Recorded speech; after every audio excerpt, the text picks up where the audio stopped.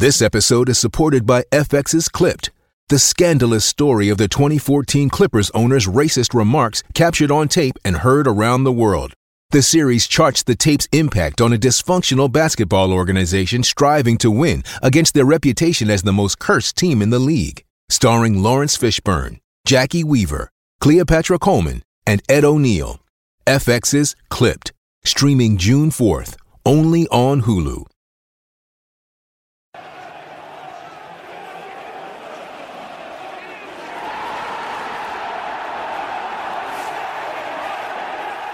Jay here for Stretford Paddock, and this is the Tier 1 Transfer Podcast. Joining me as usual is my co-host, Ronaldo Brown. Ronaldo, how are we doing?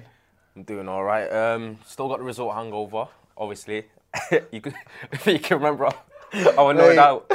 I thought I got angry when United lose, but Ronaldo took it to a new level. If you watch the watch-along or the review, there was smoke coming out of his ears, man. I feel like at a personal level, that's the issue. Listen, it was difficult to take, but we'll move on from the FA Cup semi-final and get into the transfer news. Now, normally what we do is obviously we go through the transfer stories, the Tier 1 journalists, what they're talking about, but we're going to have something a little bit different later on. We're going to be speaking to Darren Lewis from the Mirror and from CNN, because we know that Black Lives Matter has been sort of embraced by football, and it's become... Race has always been an issue in football, obviously, but it's become more of an issue of late, and we've seen players, obviously, taking the knee. We've seen presenters wearing badges. We've seen racism still. We've seen people reacting. We've seen sort of banners, White Lives Matter, All Lives Matter, and all that nonsense. So we spoke to Darren Lewis about that. So we're going to be chatting to him. We spoke to him recently, so you'll see when me and Ronaldo spoke to Darren Lewis, who's obviously one of the more prominent black football writers in the country, about what he thinks about Black Lives Matter and football and racism in football and what can be done to tackle it. But first of all, we're going to get into the transfer news. Now, when it comes to Tier 1 transfer news, Ronaldo, you saw a story this morning. It was from yesterday, actually. Basically came to light more like prominently or more properly. I did kind of mention it earlier in the news, but Mohamed Boufazi, which is a Tier 1 source, mainly in France, but he's a Tier 1 transfer kind of specialist, so to speak, or journalist. So it's a really credible source. We've been hearing stuff about Jadon Sancho for months. Yeah.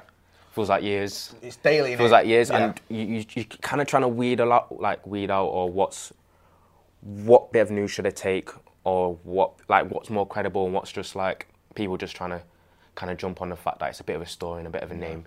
And this is not one of them guys. Mohamed Boufazi, basically, one reporter, reported that from Sky Sports Germany, noted that Sancho is homesick, and he definitely has heard, we don't know where from, but he has reported that Jadon Sancho is definitely pushing for a move out of Dortmund, which it doesn't seem like an extensive or exhaustive kind of quote or kind of revelation, so to speak, but it's about who said it, and the fact that he's got such credibility means that there is actually weight to it, and it does bode well for United's ambitions to do obviously sign him. But what do you think, Jay? Well, obviously with things like that, as you mentioned, you did the news from Old Trafford earlier today, and you were talking about it. I've been there, and the Jadon Sancho story just keeps going on and on and on, and you have to sort of weed out, as you mentioned, what's credible. And there's certain narratives that keep cropping up, there's certain stories that keep cropping up, and the recent one is that Sancho does want to move, and he's pushing for that. Now, we're not talking about pushing in terms of he's expected to go on strike or anything drastic, but he's let Dortmund know he wants to leave, sort of thing, and they know he's unhappy staying there. He seems now is the time for him to move on. So the sort of the problem with United and Jadon Sancho coming over doesn't seem to me to be Sancho's desire. I think he'll come. I think that's not an issue. I think the problem is the price tag. I think Dortmund want 110 million has been quoted roughly, give or take. I think the CEO, the sporting director, he came out and said that not long ago. That's around the sort of figure they're looking at. United, it's been reported, aren't willing to quite match that. Depending on who you believe, it's roughly around the £80 million mark, although some have quoted as 50 million. That seemed to be nonsense. So we know Sancho, or we believe Sancho wants to come. It's just up to United, and I don't think United can rely on him to push it. They've got to come in with a bid that's going to get Dortmund sort of happy to move forward. Yeah, and we've seen that we're not really in a position to kind of, obviously the situation with Liverpool being so far ahead, with us being a top four, like periphery kind of side, which is not where United need to be. And obviously the current squad of players, starting 11, maybe not squad depth wise, which is probably the main reason why we do need to get the transfers in, is we need to add star quality in the, wherever it is. Probably what we've seen recently, maybe even in the defence. We've got question marks over our keeper. We've still got question marks over our 2 centre-backs. Well, recently, which is kind of difficult to say because we've gone so many games unbeaten, but there's you can still see there's frailties there. There's not that kind of solidified confidence that you're just going to get nailed in Beckenbauer performances every single... Boris Becker performances against Chelsea. Never mind Beckenbauer. But yeah, you're right. Get Jadon in because obviously we've seen a drop-off when you start off with Greenwood, you start off with Martial, and you start off with Rashford, and you are relying on an 18-year-old, which, as we do see with youngsters, they're the ones that are talented that obviously got special moments in them, but they can struggle with consistency. That's part of growing up as a footballer, and we can't, at this point, expect to rely on him extremely heavily game in, game out, even when it comes to next season. He does need to play a huge role because he's frankly too good. But because obviously I'm saying that because people were kind of feeling like, oh, Mason Greenwood's kind of rise may lessen the need for us to get Jadon, but I don't think that is the case at all. You want as many star players in as many positions as possible, and you want to be able to adjust and change the teams without it resulting in the performance that you've seen against Chelsea, where we just completely fall off a cliff and you look half the side when you just change 1 or 2 players.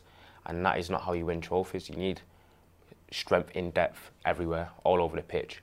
And even if it's, I'm not saying you've got to have Pogba and then another Pogba on the bench, like behind him, just someone that's still got a bit of quality but can still do a serviceable job, where you don't go from a top 4 side with your starting 11 to a mid-table or upper mid-table Europa League side when you don't have him playing.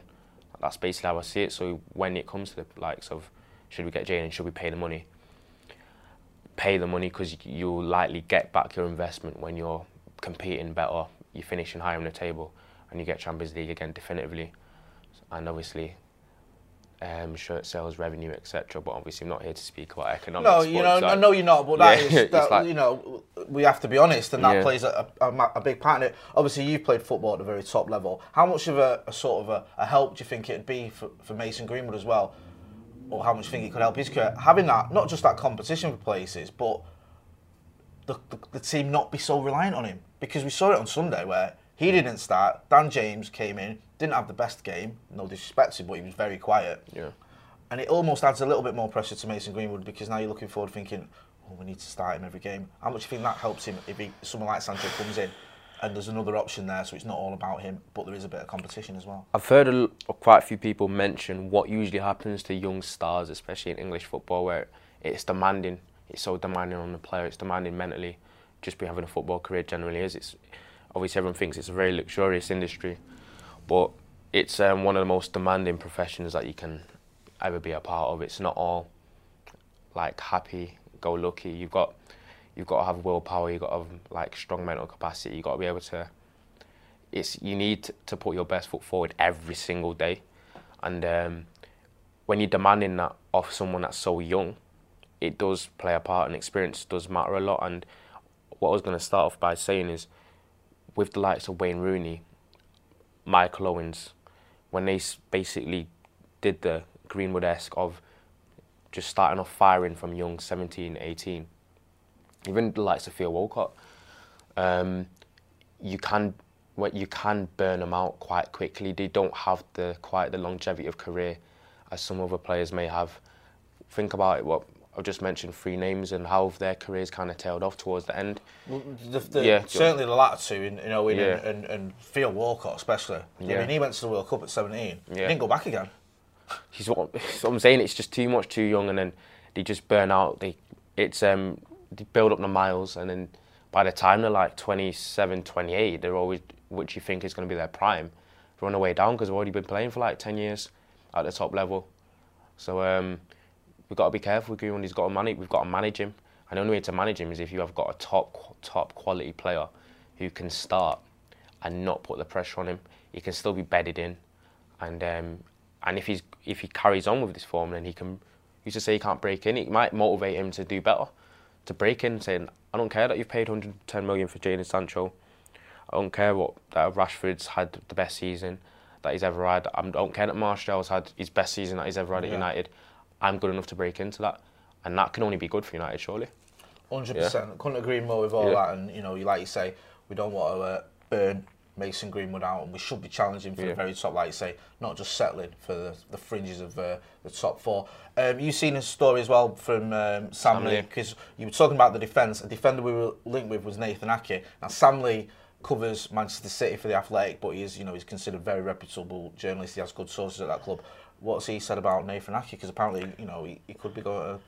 Yeah, Sam Lee from the Athletic, as who covers Man City, and he's a fairly reliable source, as we know, has says that there is an interest in Bournemouth's Nathan Ake. What you just said from City.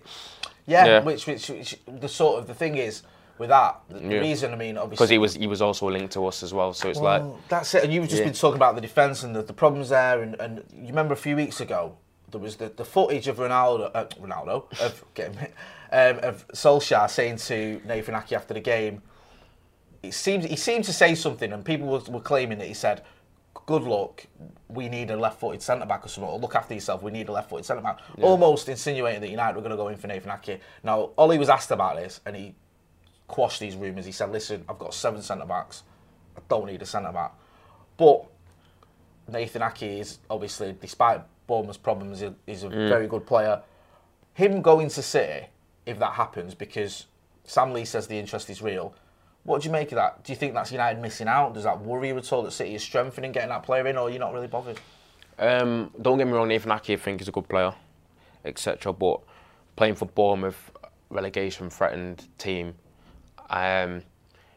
is he really outstanding enough to where he's gonna elevate a team like United or City, or is it going to be a bit of a lateral move where they're pretty much, he's on par with Lindelof and Maguire, or it's not like you can say he's definitively better than both or even anywhere as good as him. It's just the terms of, as the United fans and as myself kind of see it as, there's a bit of an absence in kind of style of centre-back. Maybe, do you think Maguire and Lindelof are too similar, or there's not enough pace in the centre-back areas? I think that's one of the main reasons why they wanted to get Nathan Ake.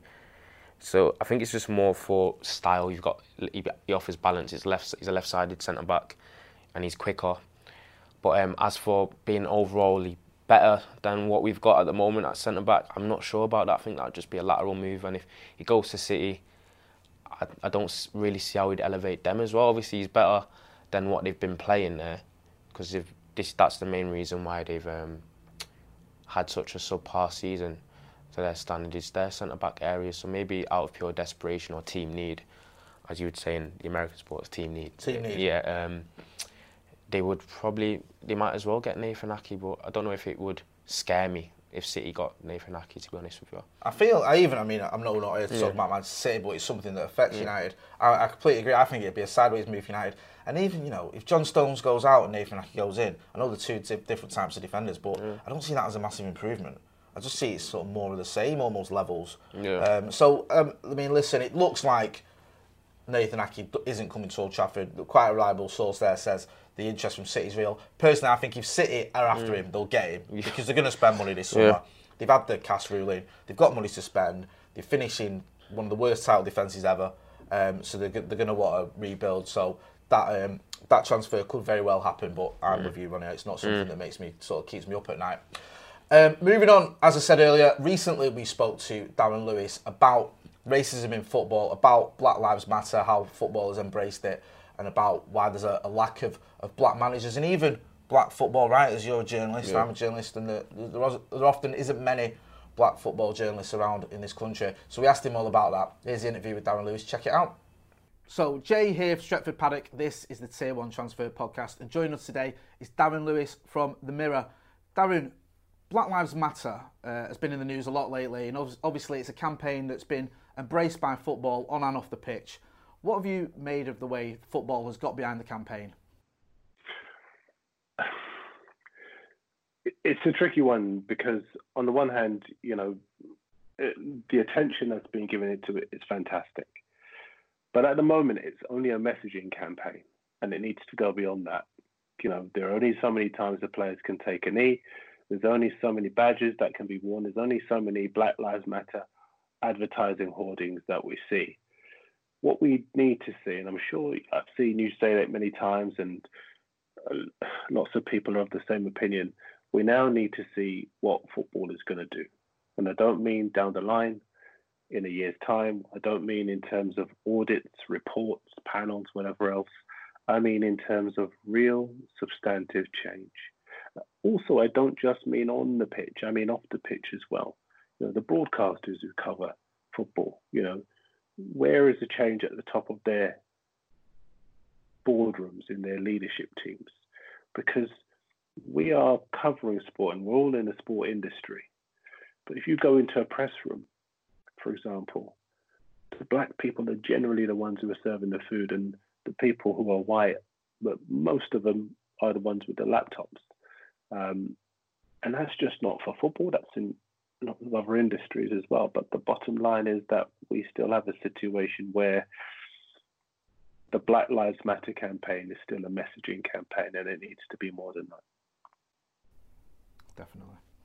Like, kind of extending on from that, what do you feel like can actually be done at the top to kind of help with that? Give people jobs. None of it is that difficult. All of it is an easy fix. Make some more room around a table. The next time you have an opportunity, everyone, the interesting thing is people say, well, do they actually apply as though black people are a different species? As though there's a fascination around us. Like, the white people are the ones who get up in the morning and go to work, put the suit on, and the black people are the ones who sit at home watching daytime TV. I've been on, you talk about black managers, do they take their badges, which I still, even now, get asked whenever I do a story about the lack of black managers. I was on the UEFA, I went on one of the courses for the UEFA license a few years ago, I think 2 or 3 years ago at St. George's Park. I was there with a small number of journalists who were helping the candidates with their media training. And let me tell you, black people were well represented on the course. Black ex-players take their badges. They get their qualifications because a number of years ago, when people wanted to defend the lack of black managers, that's what they would say. Do they go and get their qualifications? Get your qualifications and you can moan. So they went and they got their qualifications, and you still have only 5 black managers in the English game. There are any number of people throughout the game who have qualifications to do a job in administration, in leadership. If you look at, for argument's sake, Les Ferdinand, he is universally respected, highly qualified. He's done his time. He is a fantastic administrator. Why is he not involved at the top of the FA? Why is there no place for him so that when black players look up, like Sterling says, if I look at the top of the FA, I don't see anybody I could relate to. They could relate to Les Ferdinand. Why is he not there?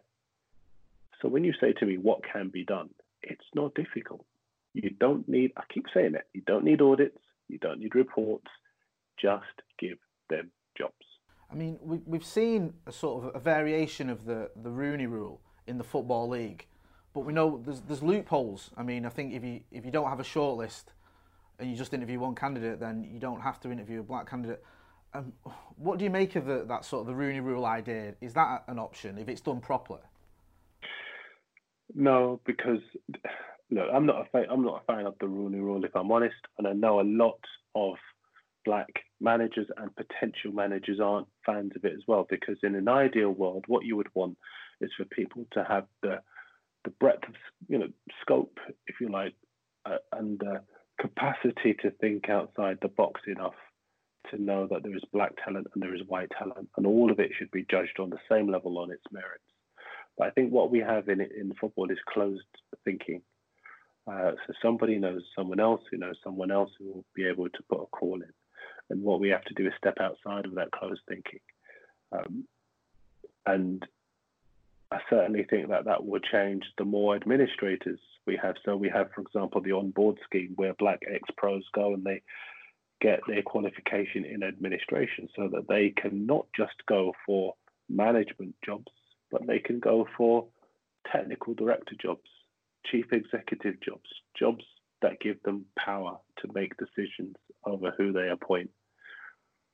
If you have that, then you have more of a chance of a technical director or a chief executive saying to an owner, we should maybe look at him for this role or him for this role.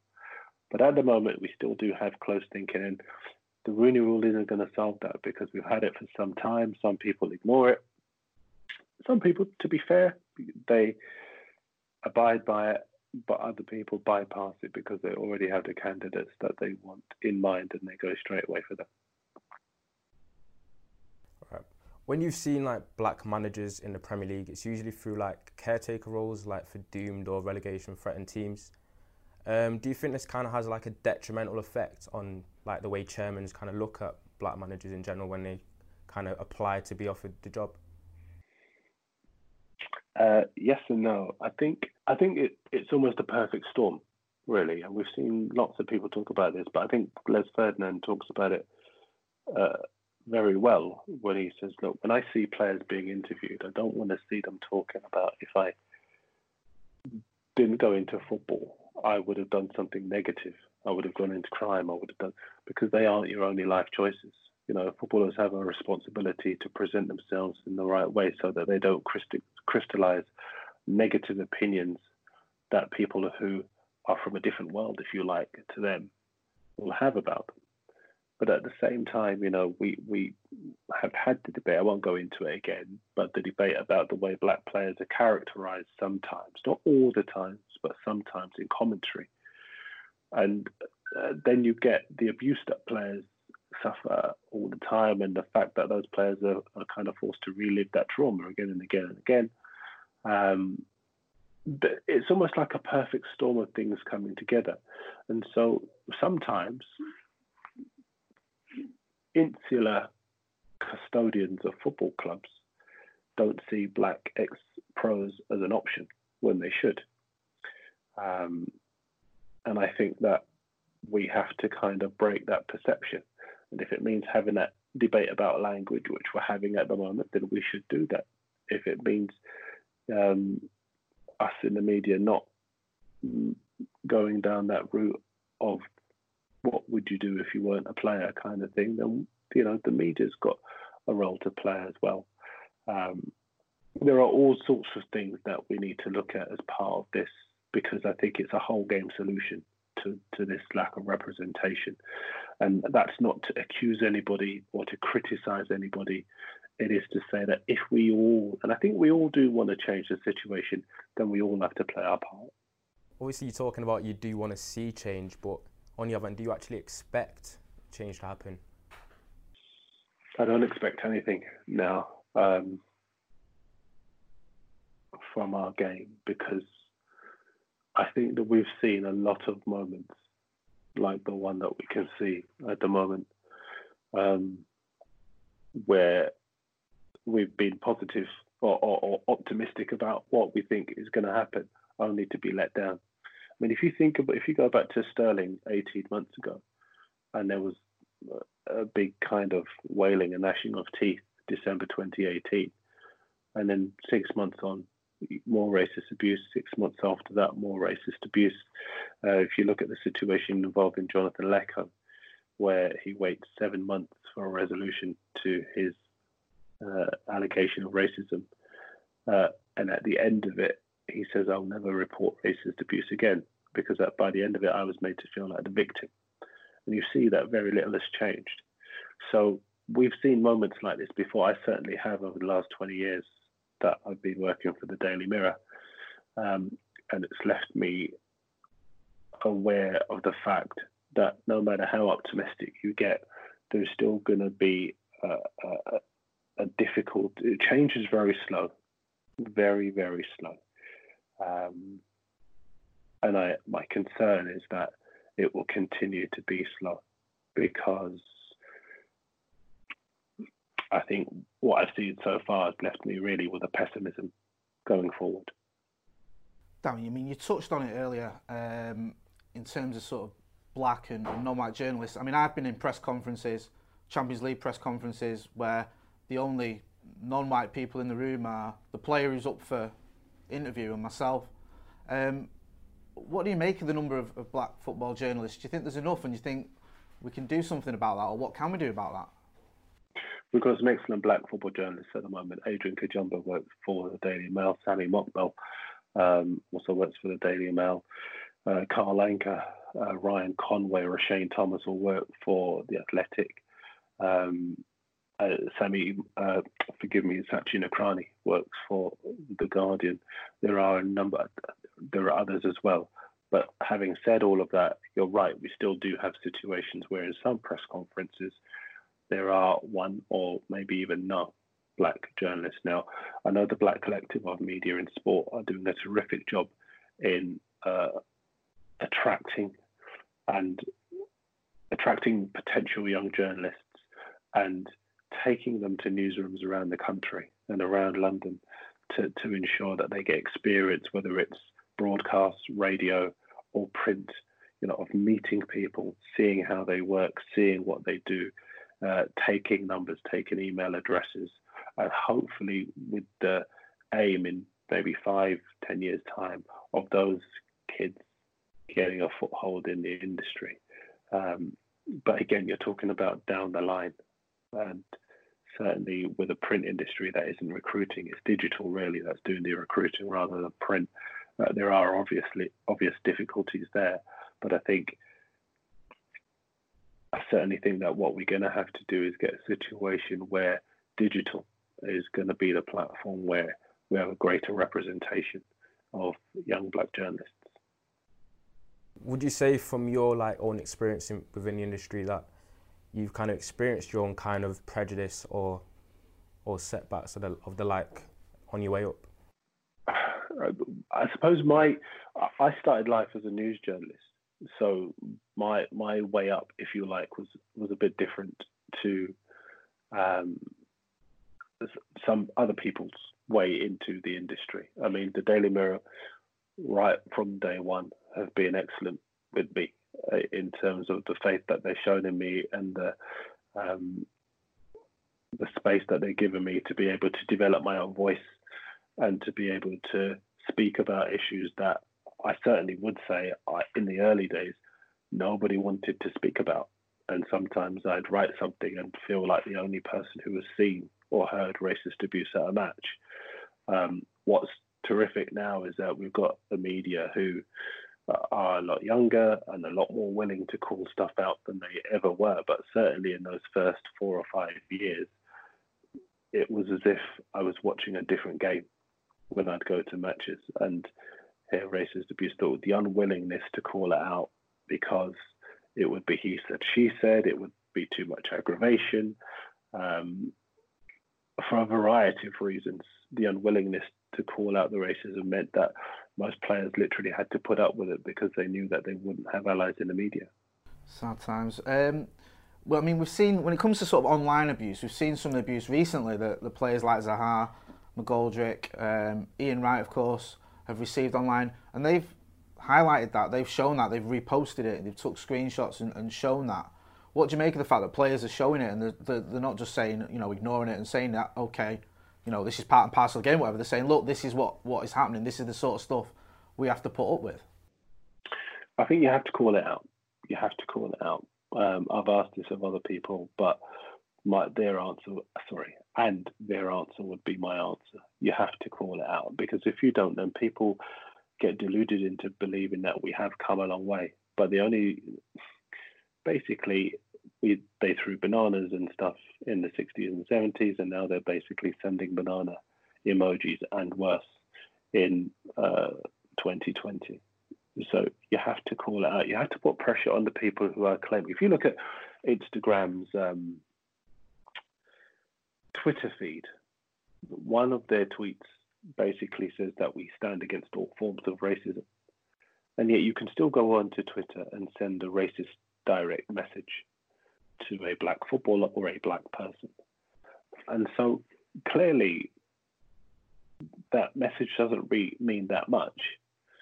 So, listen, I was going to say I don't know what you do about online abuse, but I do know. You can put pressure on the social media companies to be able to take action, just as they do with people who violate their rules and regulations, but they don't do it anywhere near often enough, which is why players are still going through it. The only other solution is to come off it, but why should you have to come off it? Why should the social media companies not deal with it as they should? For a lot of people, there is a resignation. What are you going to do? But I think we all really should be coming together to get the social media companies to do more. You touched on it earlier about some of the sort of the treatment that Raheem Sterling had, for example. We've seen it here at United with some of the treatment in the past that players like Paul Pogba or even Marcus Rashford have had. But especially with Rashford and Sterling in particular, I mean, they've done so much sort of positivity lately that you've seen so much good press around them. Do you think that could be a sort of, I don't know what to say, a turning point, but a step in the right direction? Because it's almost like now if certain people or certain journalists or whatever or newspapers are going down that road that they've been down in the past, people are going to call them out on it because of the so much positivity around players like the ones I mentioned, like Sterling and Rashford and others. Well, the thing about Sterling and Rashford is that they are high-profile players doing good things. It's very hard to write negative things about players who are doing good things. And generally, the negativity is generally in the front pages rather than the back pages, as much as I've seen. But, when Sterling talked about the Instagram posts, it's no secret that journalists wrote themselves pieces suggesting that maybe they'd used unconscious bias when they had written pieces previously. So, that's not my opinion. That's their own words, both on TV shows and in print as well. But here's the thing. It's more about the players that are not A-list players. It's more about the players that don't play in the Premier League. It's more about the players that aren't fashionable, who don't generate those column inches. They're the ones who really we should be focusing on, who don't score hat tricks every week or change government policy. They're the ones who get the rough end of the wedge, because you still see that when they complain about their treatment, people aren't as willing to listen as they are to your Pogbas, your Lukakus, your Rashfords and your Sterlings. People are more willing, actually, to dismiss them. I mean, if you look at, for example, somebody like Danny Rose. Danny Rose, for me, speaks superbly on a number of issues. And he says stuff that is uncomfortable to listen to, but absolutely the kind of thing that we should be listening to. And he is characterized as a troublemaker, as a moaner. Oh, if you're going to leave football as soon as you get to the end of it, you might as well go now. Do you actually like football? Now, I'm sorry, but Danny Rose has every right to raise the fact that he's operating in a game that doesn't protect black footballers. He's got every right to point out that there is no point taking your badges, because as hard as you work to get your badges, football doesn't want to give you a job as a manager. Why? How do you know that? Because you look at the numbers now, 91 clubs in this country, 5 are managed by people who are black or brown. He's got every right to raise those things. But the point is that people don't want to hear those things.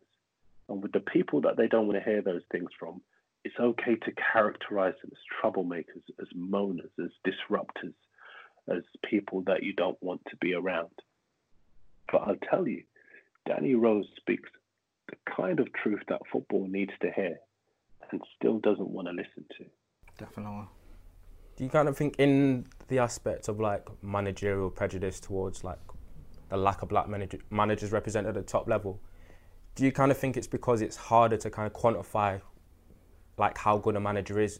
Because if you've got good black players, you can kind of see visually they're effective, the quality, they're miles better than someone else that may be white. But when you've got a black manager or you've got a white manager, it's kind of hard to quantify. Do you think that comes into it?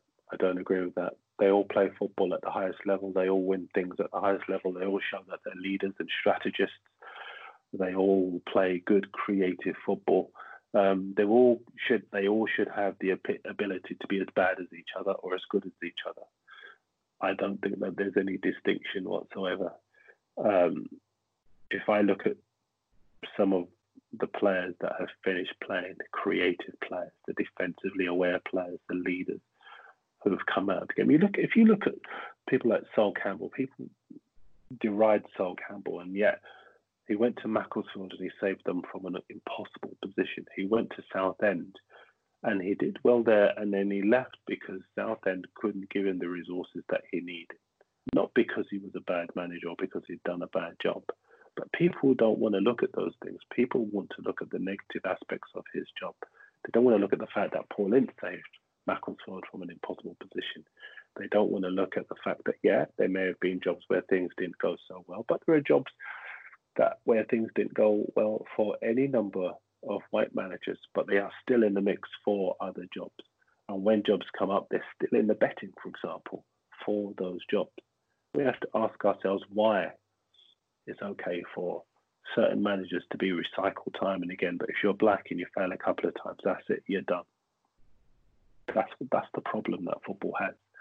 And I'm thankful enough to be in a position where I don't have to worry about the ramifications about being honest about that, because I don't think football is honest enough about the fact that there is still a barrier, a very, very strong barrier, keeping capable ex-players from getting jobs in management. Just finally, Darren, before you go, it'd be only right that I ask you a United question. What do you make of the signings that Ole Gunnar Solskjaer's made this season and how they've fitted into the United team? I think United are as exciting a side as I can remember, certainly since Alex Ferguson left. You know what's interesting? You asked me about the signings, and actually I'm more taken by the job that Ole has done with Brandon Williams at left back, who's come into the side and has performed well and looks as though he could be a regular fixture in that side for years to come. The job that he's done bringing through Mason Greenwood. I was talking to somebody today who was saying he'd rather United stay with Mason Greenwood and develop him and nurture him and give him the game time than go and get Harry Kane for big money. Because Mason Greenwood, he is just, and this is my opinion here, and I tweeted it the other day, I think he's a fireball of anticipation and composure and ruthless finishing. He is just an edge of the seat player who can produce a goal out of nothing. And the job that Ole's done, nurturing him, bringing him on, keeping him in check, and then unleashing him. I mean, now he is demanding to be put into the first team, and he's responding to that as well. Bruno Fernandes, no-brainer, terrific player. And, you know, the whole Pogba situation, what's the connection between Pogba doing well in this United side and Pogba doing well at Juventus? He's surrounded by quality. When you put quality around a player like Pogba, you get the best out of them. And now, if you're a United fan, you go to a game with your chest puffed out and you've got a bit of anticipation and excitement going into it because you know that you've got a group of players that are going to deliver. I would, if I'm allowed to, suggest that if you bought a commanding centre-half to play alongside Harry Maguire, I wonder if you need another midfielder as well. I know you've given the Matic a new deal, but I'd like to see some younger legs in midfield as well, and maybe a right-sided player as well. I mean, if Willian was available, you know, he'd give you some terrific class down that right side. I know he wants a longer deal than lots of clubs are prepared to give him, but if he's available and you could get him, I think you'd have a side that's capable of challenging for the title next season, because then you'd have goals in the side, you'd have creativity in midfield, you'd have that defensive solidity. I know you've conceded a couple of goals, but overall you've actually not been that bad since Boxing Day last year. But you still do have that capacity for a quick player to. Sorry about that. To take advantage. I'll just do that bit again. I still do think that if you look at the side now and you go right through the side, in attack, you're very strong. In midfield, you've got that balance between Pogba and Fernandes.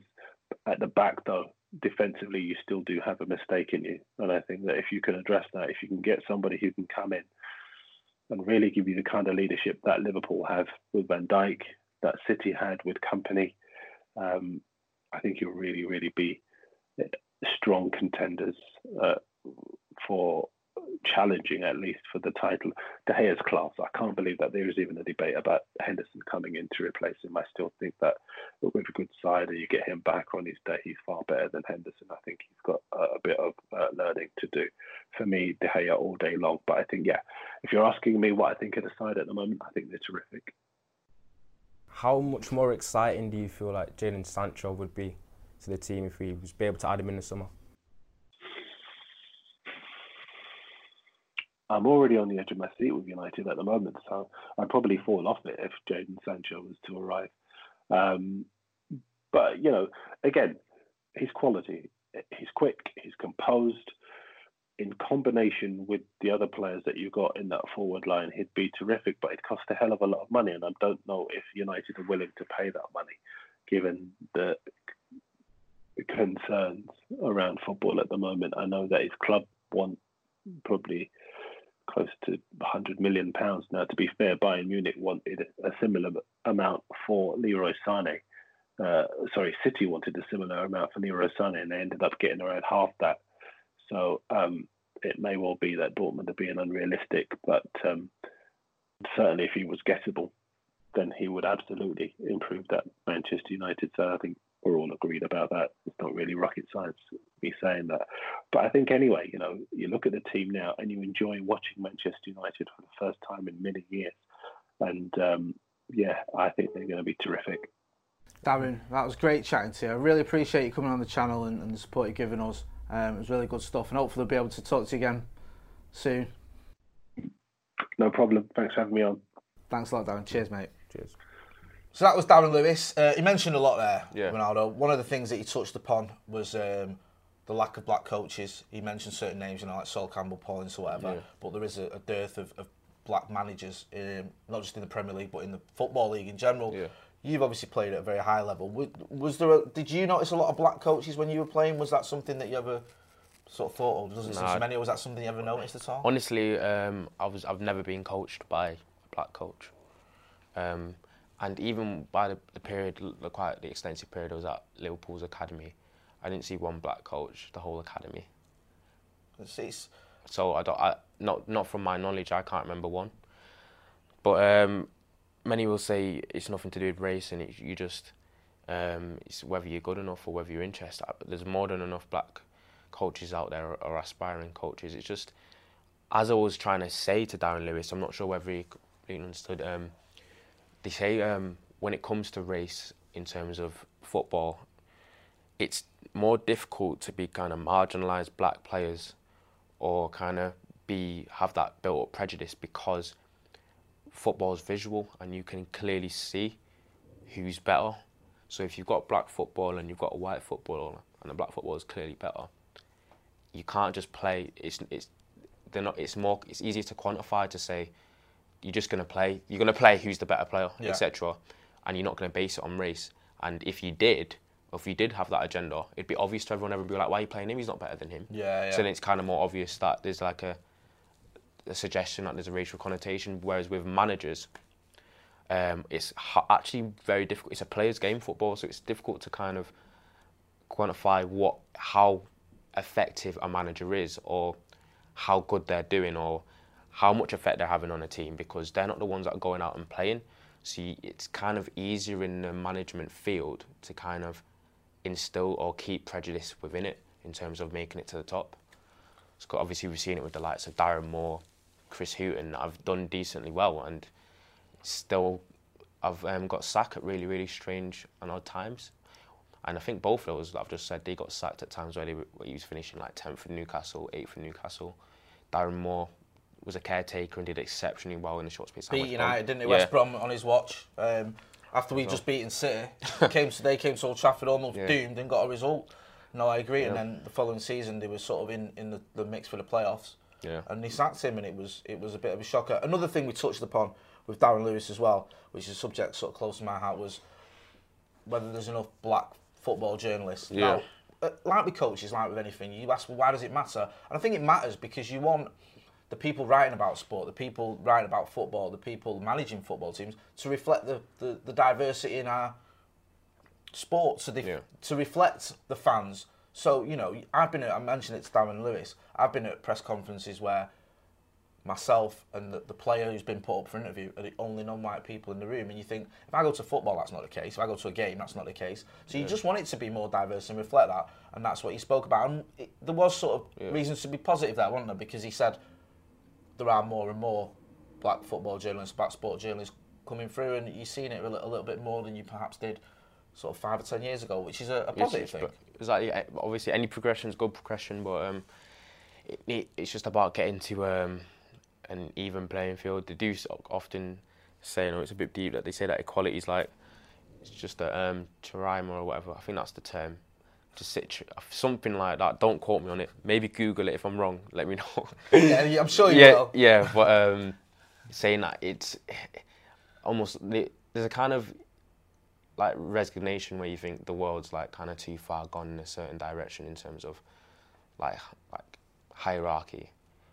That's obviously not been, it's kind of instilled, like institutionally in terms of like race, that maybe it won't ever be like completely even, but if we can get close to, then it's only right, it's only the human thing to do. Obviously you want to be, as a black person in general, as any person of colour, when you want to aspire to do a job, you shouldn't have to think about whether you are the right colour of skin to be successful in it. So no, absolutely not. That's right. You just want it to be a sort of level playing field and everyone to get the opportunities. And you want to see diversity in media. This is what a lot of the people who've been critical of Black Lives Matter or critical of that sort of, I think, don't see. It's not about making one set of people better than the other. It's about equality. It's about it being fair. That's what people are asking for. And I thought Darren Lewis did a great job of sort of summing that up and explaining that and some of the challenges that football faces, which society faces as well. I was going to say, I don't think there's much more that needs to be said. I think Darren Lewis said... So it's quite a deep Tier 1 transfer podcast today, but as we mentioned earlier... relevant in the time. Yeah, so it'd be remiss of us not to talk about that topic, and also, we've covered the transfer stories as well, the Tier 1 journalists are speaking about. Listen, get involved in the comments, let us know what you think. Do you think Jadon Sancho is going to end up at Old Trafford? Would you like to see him at United? Is he the player that we need? Are you saddened to see that we may well be missing out on Nathan Ake if we were even in for him? Is he a player that you want to see at Old Trafford? And do you think football is doing enough for equality and diversity, or would you like to see bigger strides made? Ronaldo, thanks for joining us. Thanks for joining us. You're the co-host, you're not joining me. Thanks for that. Make sure you check out Ronaldo. He's all over Twitter as well. Psychic. Acting like I'm the leader of this. And as always, on Stretford Paddock, we'll be having a daily paper talk from Old Trafford. We'll be having a podcast. We'll be previewing the West Ham game that's coming up as well, and we'll have the watch-along. Hopefully Ronaldo on the next watch-along won't be looking like he's ready to kill someone. I've been Jay. That's been Ronaldo. This has been the Tier 1 Transfer Podcast. Thanks for watching.